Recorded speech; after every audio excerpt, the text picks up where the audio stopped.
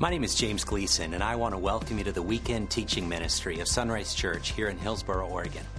Now, Sunrise is a church devoted to being a safe place to hear a life-changing message.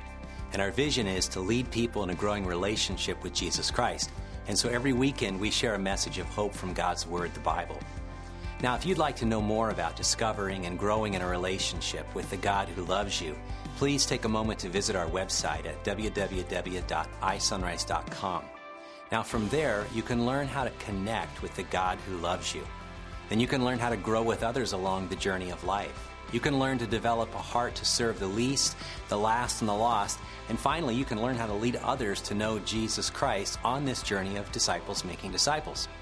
And so now I invite you to follow along with our weekend message as you discover the heartbeat of God.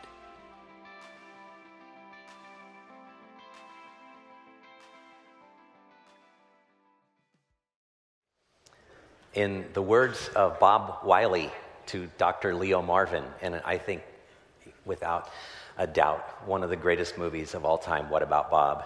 The observation of life is this: there are two kinds of people in the world.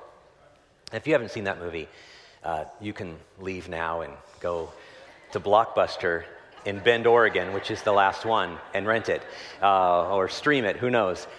Phenomenal movie, really funny. Well, the part of the story here at the beginning is he's explaining why he divorced his wife. And he says to Richard Dreyfuss, he says, here's the deal. There are two kinds of people in the world, those that like Neil Diamond and those that don't, which I completely agree with. I did a funeral a number of years ago, and the gentleman loved Neil Diamond, and so I started the funeral with that. Everybody cracked up, and I admitted I don't like Neil Diamond. Never did, to which everybody booed. If you ever get booed at a funeral, you know it's not a good day. Well, I do think there is a question that we could ask, or an observation we could make, that there are two kinds of people in the world. And I would see it this way: those that are pessimists and those that are optimists. A pessimist is somebody who sees the problem in things and situations. We would call them a person who sees the glass half empty. Then there's an optimist, and an optimist is someone who sees the positive part of it. They get excited about things, and they see the glasses half full, and they're excited about it. Case in point, last night, George Matthew, I don't know if you know George, one of my Indian friends. For 6 years, we have been praying for a ministry to Indians. George has been so faithful in that. He has welcomed great opportunities to reach out to the Indian culture. George and I have gone to some of their events. That we brought some of their events here. Pastor Francis showed up, and we're planning this Indian ministry. And so there have been groups going on and support and outreach. But finally, Friday night, just a couple days ago, was their first big event. And with excitement, 50 adults and 20 children. So 70 people showed up here, which I think is phenomenal, really great.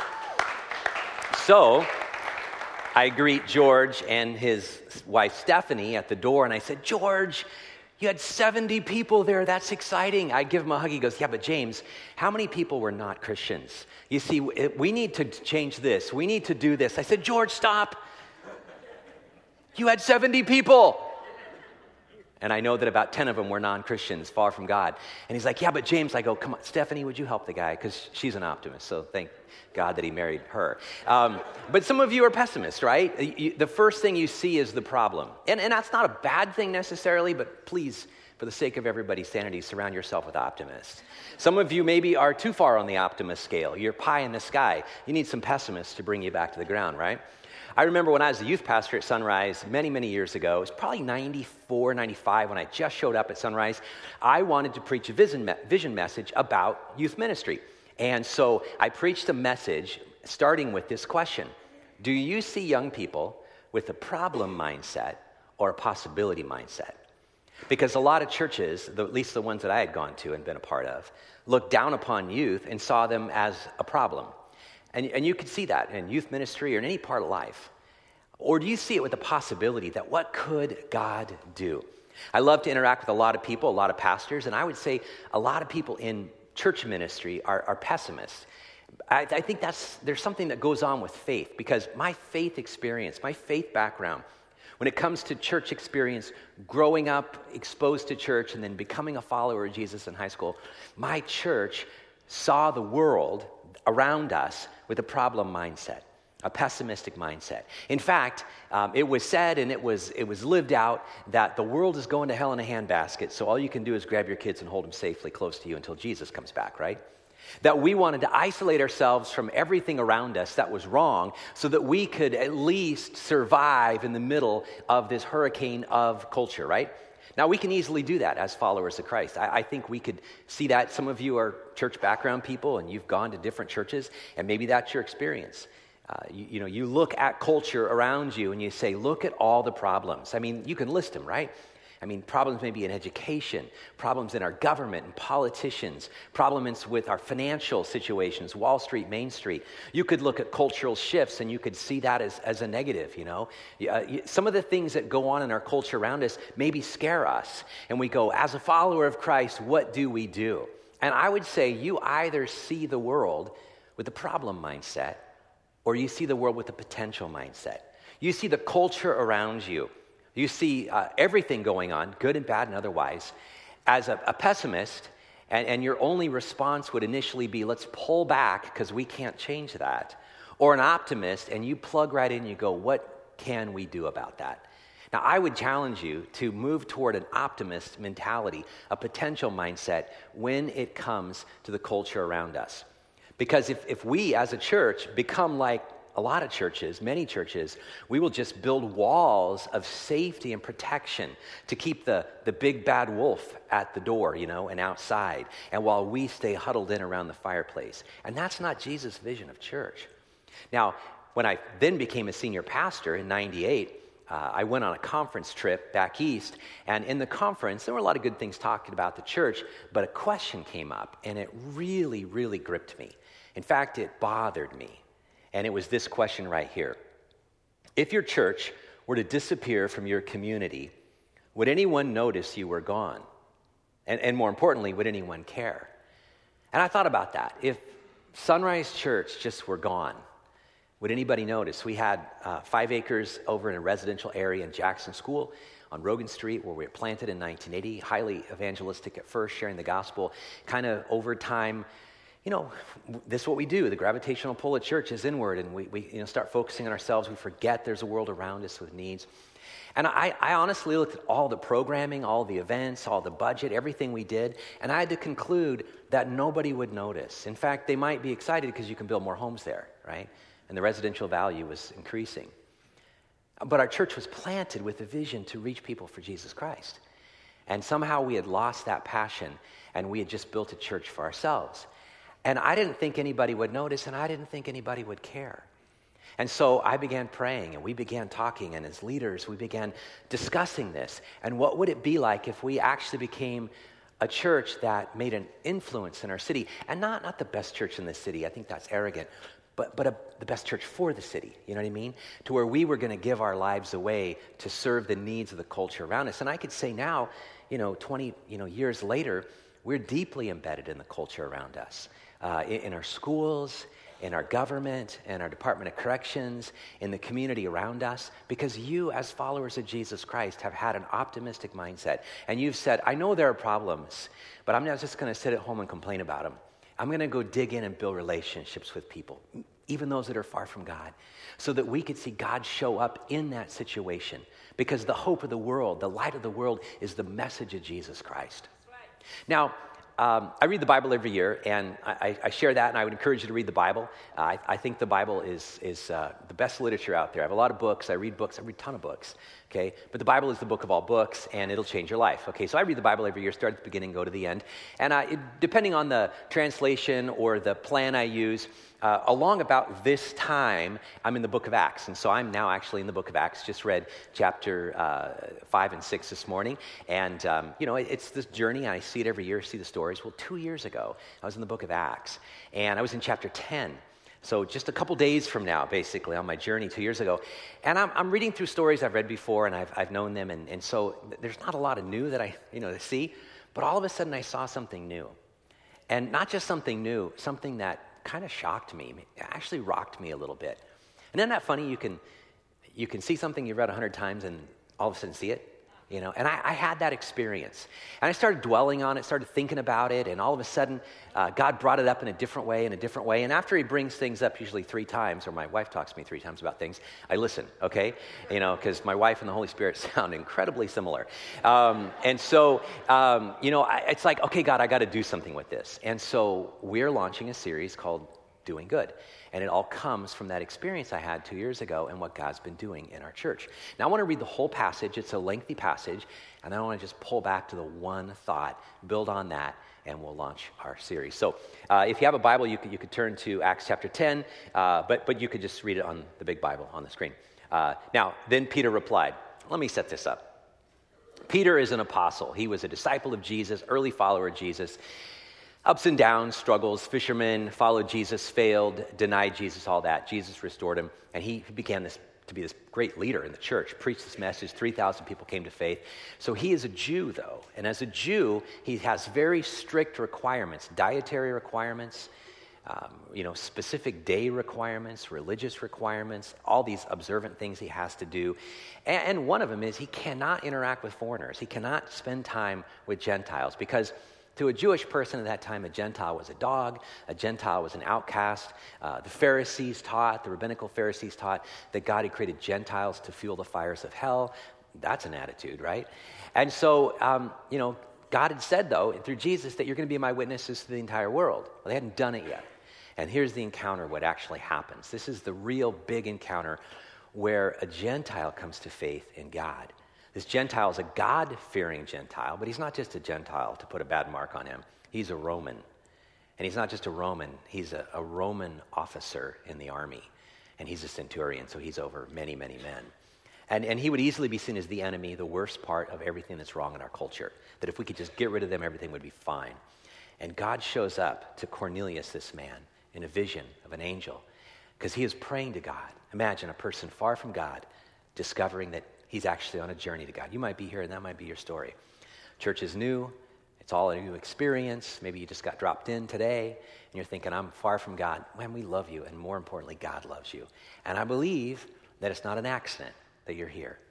And so Cornelius is on this journey, and so Peter's on a journey. God shows up to Peter in this vision about a sheet and some food, and bottom line is God has to change Peter to have a possibility mindset about Gentiles. So now he shows up and he starts talking to Cornelius. He said, I see very clearly that God shows no favoritism. In every nation, he accepts those who fear him and do what is right. This is the message of good news for the people of Israel. Good news is translated that way, but it's what we would call gospel. But the translators decided to call it good news because that's literally what it meant, was good news, a herald explaining good news. And so the gospel is the good news. Here's the gospel, the good news for the people of Israel. And here it is. There is peace with God through Jesus Christ, who's Lord of all. If you've ever wondered what the gospel is, there's peace with God through Jesus Christ, who's Lord of all. That we are at odds, at enmity with God. Our sin holds us separate from God. By birth, by our actions, by our neglect, rebellion, we are at odds with God, and we try very hard to fix that or pursue that or whatever, but it's really only through Jesus Christ who can, come between us and pay the price, and that's what Peter's talking about. He says here, you know what happened throughout Judea, that's the countryside around Jerusalem, beginning in Galilee, which is the area in the north where Jesus did the majority of his ministry up at the Sea of Galilee, Capernaum and such. After John began preaching his message of baptism, John was John the Baptist, who was the herald or the messenger, the one who was paving the road for Jesus, who then pointed to Jesus and said, hey, here's the Lamb of God who takes away the sin of the world. And then he decreased and Jesus increased. So you know all this, Cornelius. You're not a foreigner only. You're a foreigner who lives in our land. You know everything, right? You're appraised of this. And here it is. You know that God anointed Jesus of Nazareth with the Holy Spirit and with power. Anointed is the Messiah. The Messiah just means the anointed one, that God chose Jesus, that he's this perfect God-man. And you knew this because the Holy Spirit was on him and there was power, there was miracles, there were all these amazing things. This has not been done in the corner, basically. He says, then Jesus went around doing good and healing all who were oppressed by the devil, for God was with him. And then Peter goes on, he says, and we apostles are witnesses of all he did throughout Judea and in Jerusalem. They put him to death by hanging him on a cross. That was the religious groups, the Sanhedrin, the Pharisees and Sadducees that were opposed to Jesus because he was a threat. They just said, let's get rid of him, let's just put him to death by hanging him on a cross. But God raised him to life on the third day. Then God allowed him to appear, not to the general public, but to those of us whom God had chosen in advance to be his witnesses. See, Jesus had said that. You're going to go out everywhere, Jerusalem, Judea, Samaria, ends of the earth. You're going to spread out. You're going to be my witnesses. And a witness is just somebody who's seen something or heard something, who's experienced something. You're just going to tell people everywhere about me, okay? And this is what we did. We just started telling everybody. And so thousands upon thousands upon thousands of people in Jerusalem and Judea, all around. In Samaria now, they're hearing about this message of Jesus Christ. This is the good news that's to be preached to every person.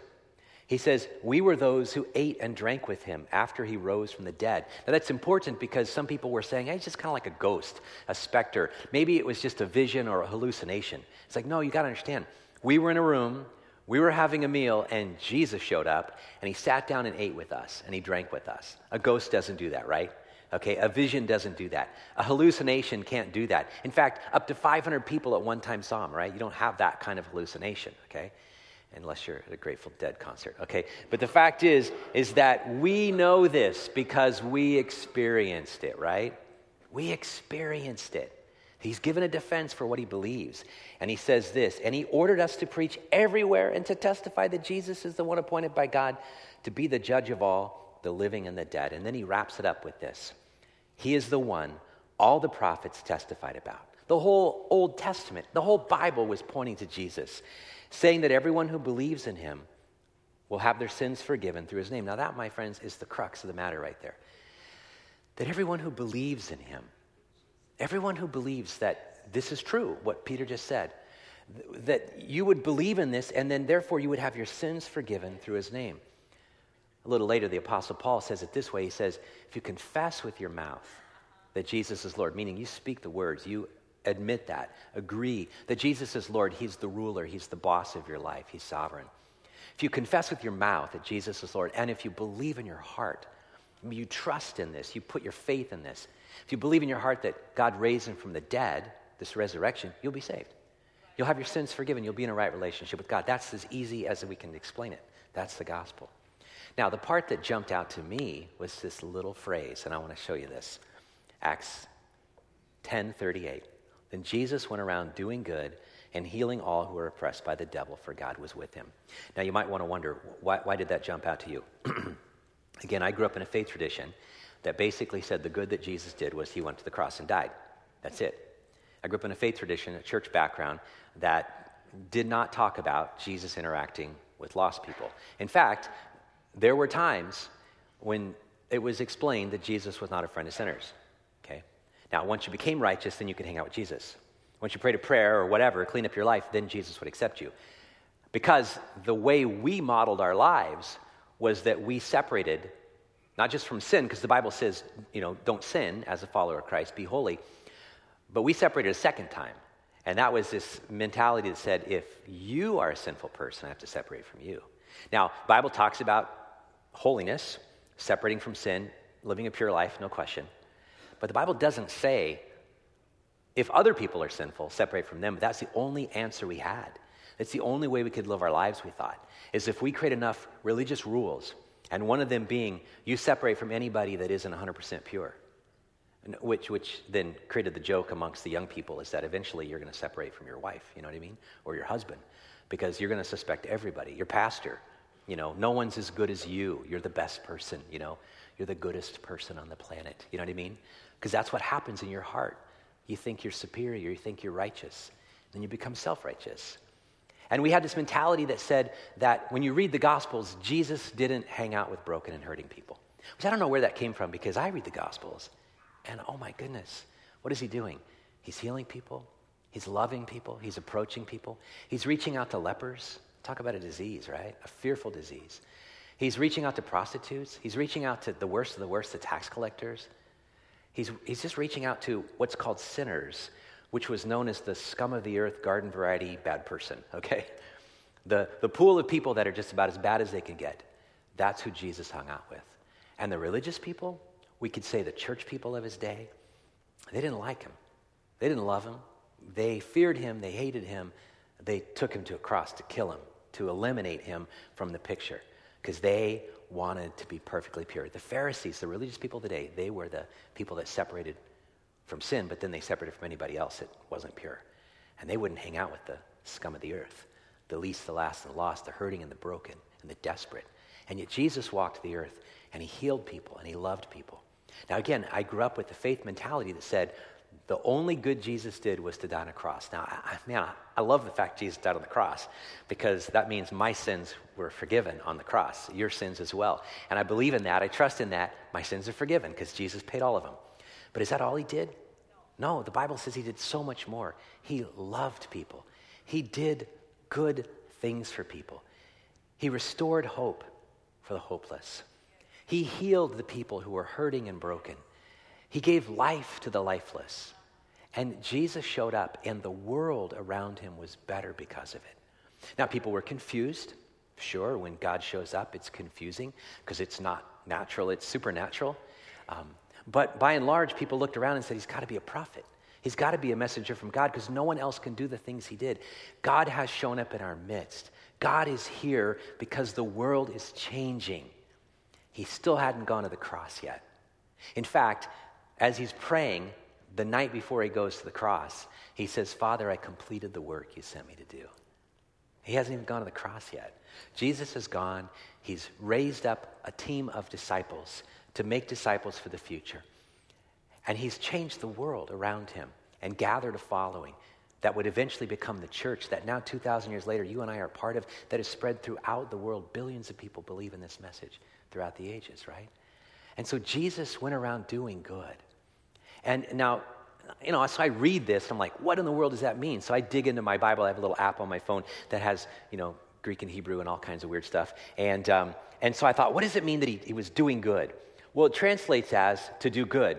Don't you love the dictionary? It's like, wow, thank you, Webster. No, hold on. To bestow benefits. Like, okay, wait a minute. That people benefited from Jesus' actions. Now that caused me a moment of pause. Does anyone benefit from my life? I'm not just talking about my wife and kids and the fact I have a job and things like that. But does anybody in the community benefit because I'm here? Does anybody show up and go, man, I'm glad James showed up to the table? Or you. I say it with humility. Is anybody better because of you? And it says here, and speaks of doing what is good and beneficial to someone. Again, it's a repeat.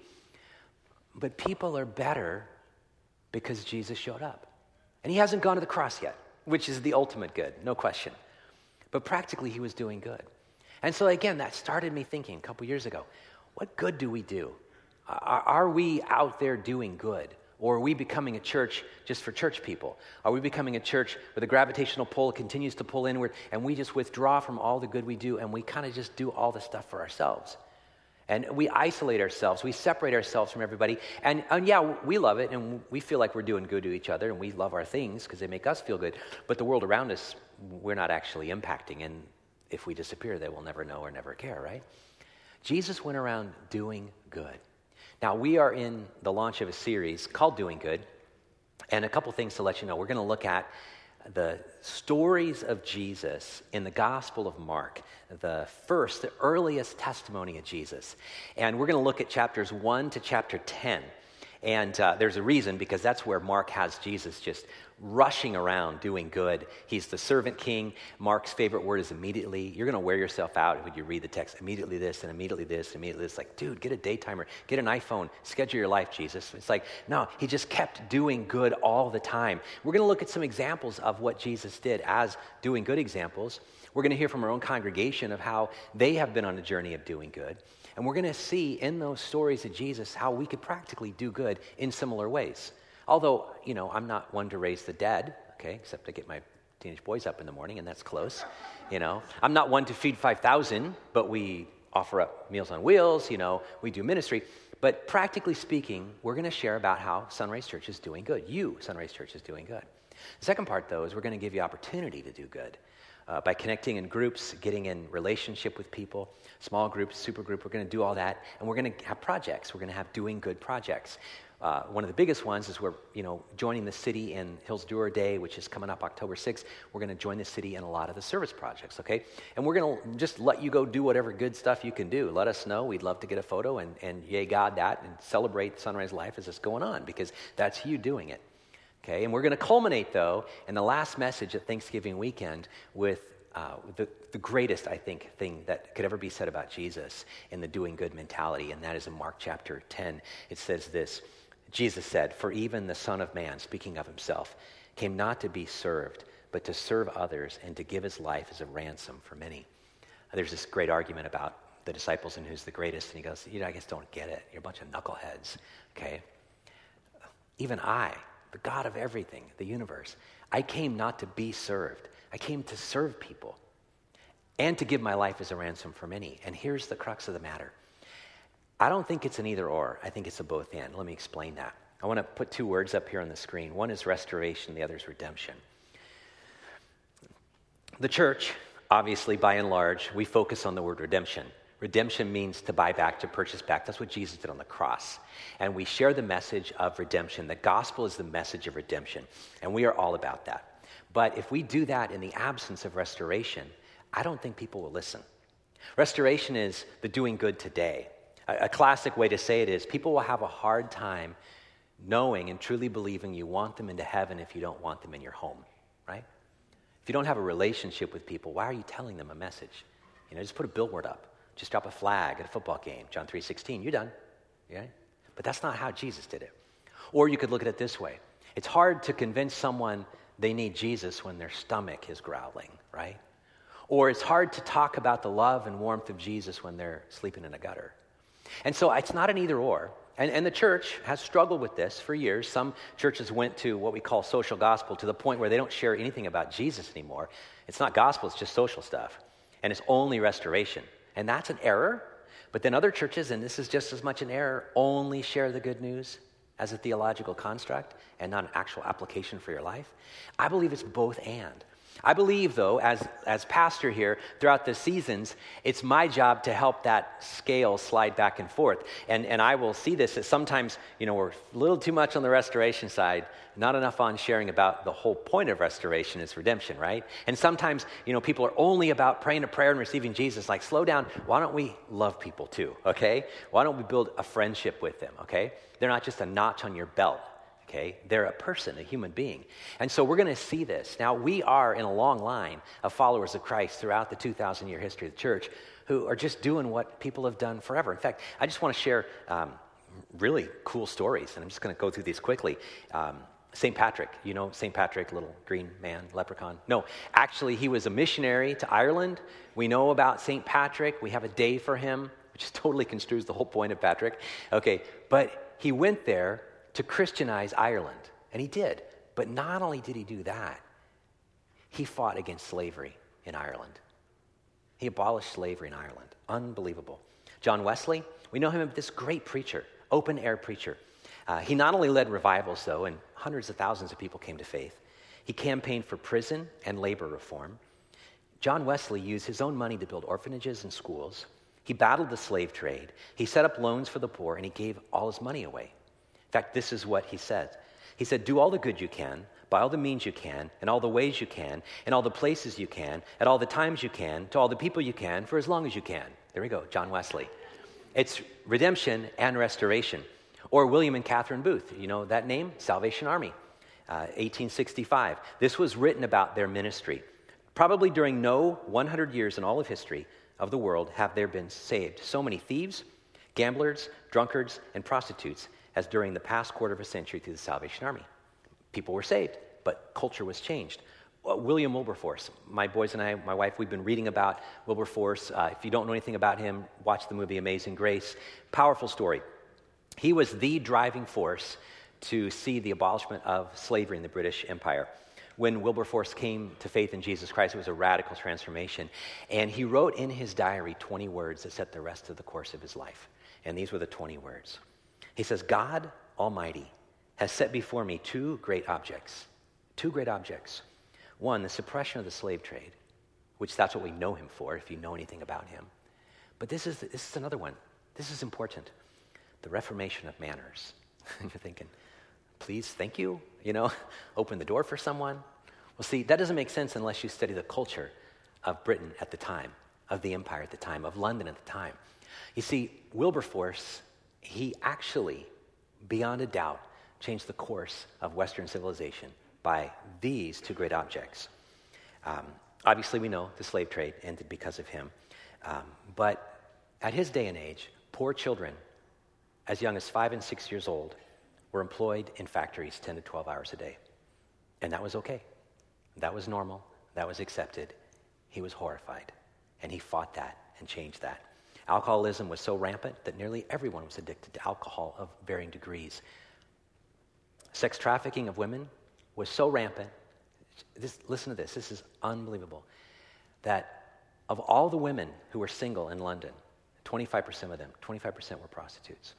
And the average age of the prostitute, 16. And that was okay.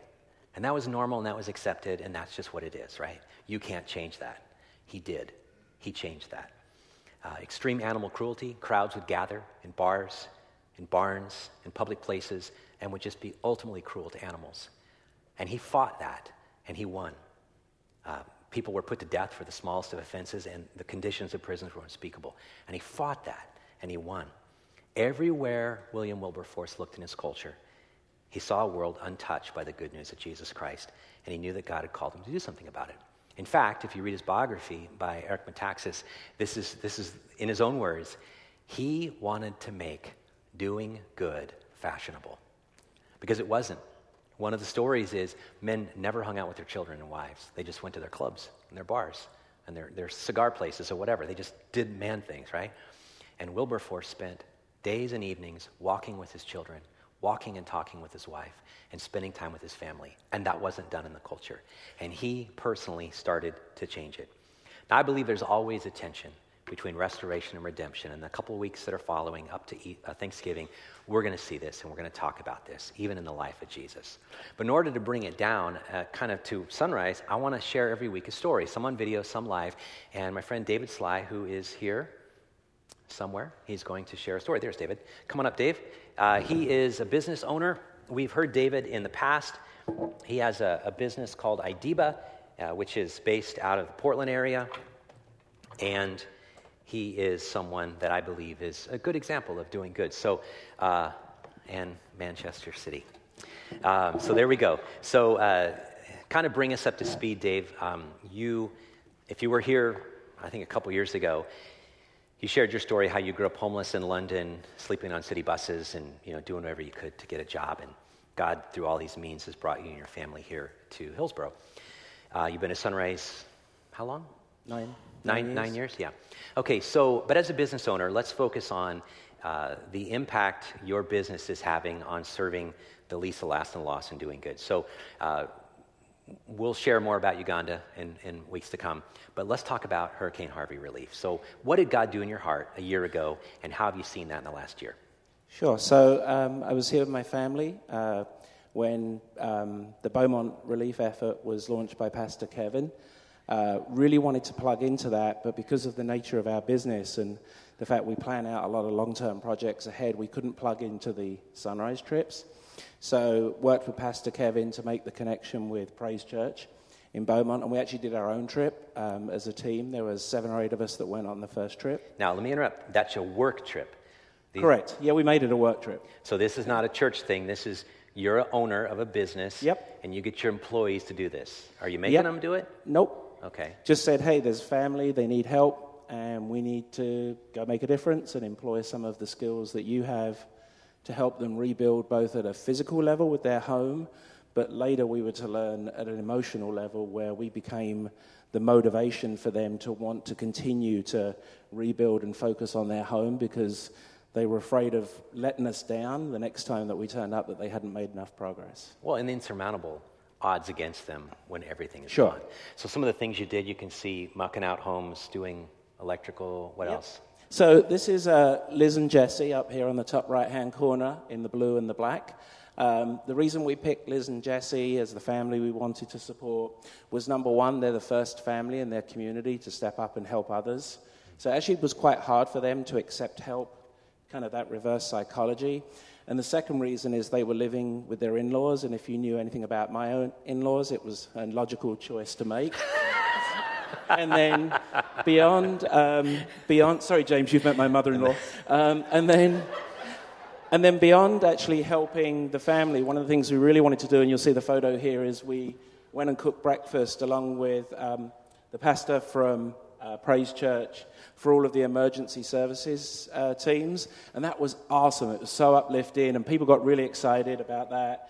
And we were doing God's work, but we didn't position it as God's work. We just positioned it as doing the right thing and helping others. Well, because you are talking about a group of people that are not followers of Christ necessarily, right? It's a 50-50 split. Half Okay. are, half are not. Okay. But they get the concept of doing good for others, even those that are not followers. And I would imagine emotionally they were probably threatened by going to a church, and it's Portland, okay, it's Northwest, and doing those kind of things and a little fearful. How did you help them push through that apprehension of, Dave's just going to preach at us?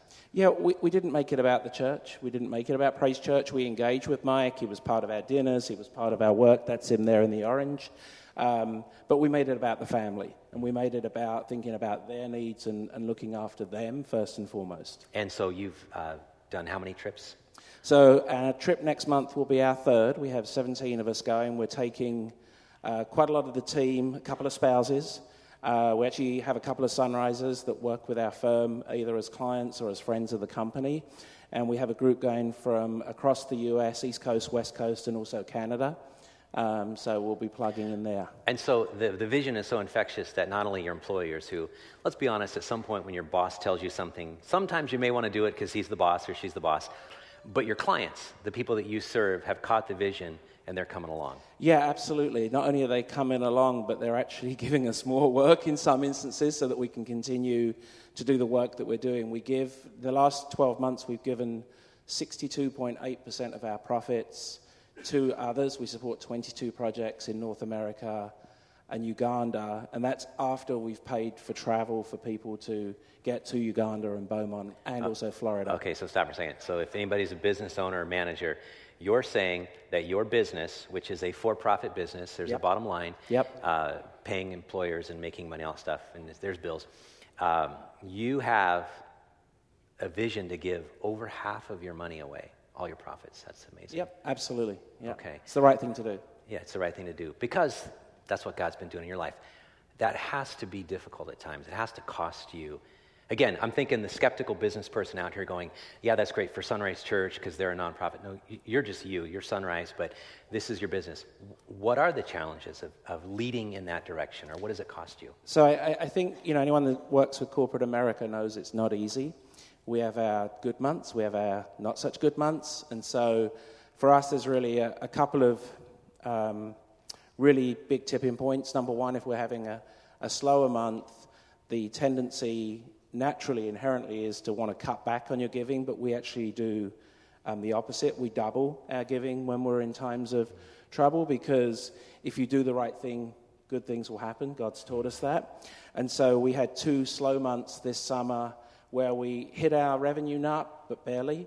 And so we doubled our giving during those months, and then miraculously in August and September, it's come back with a lot of fruit.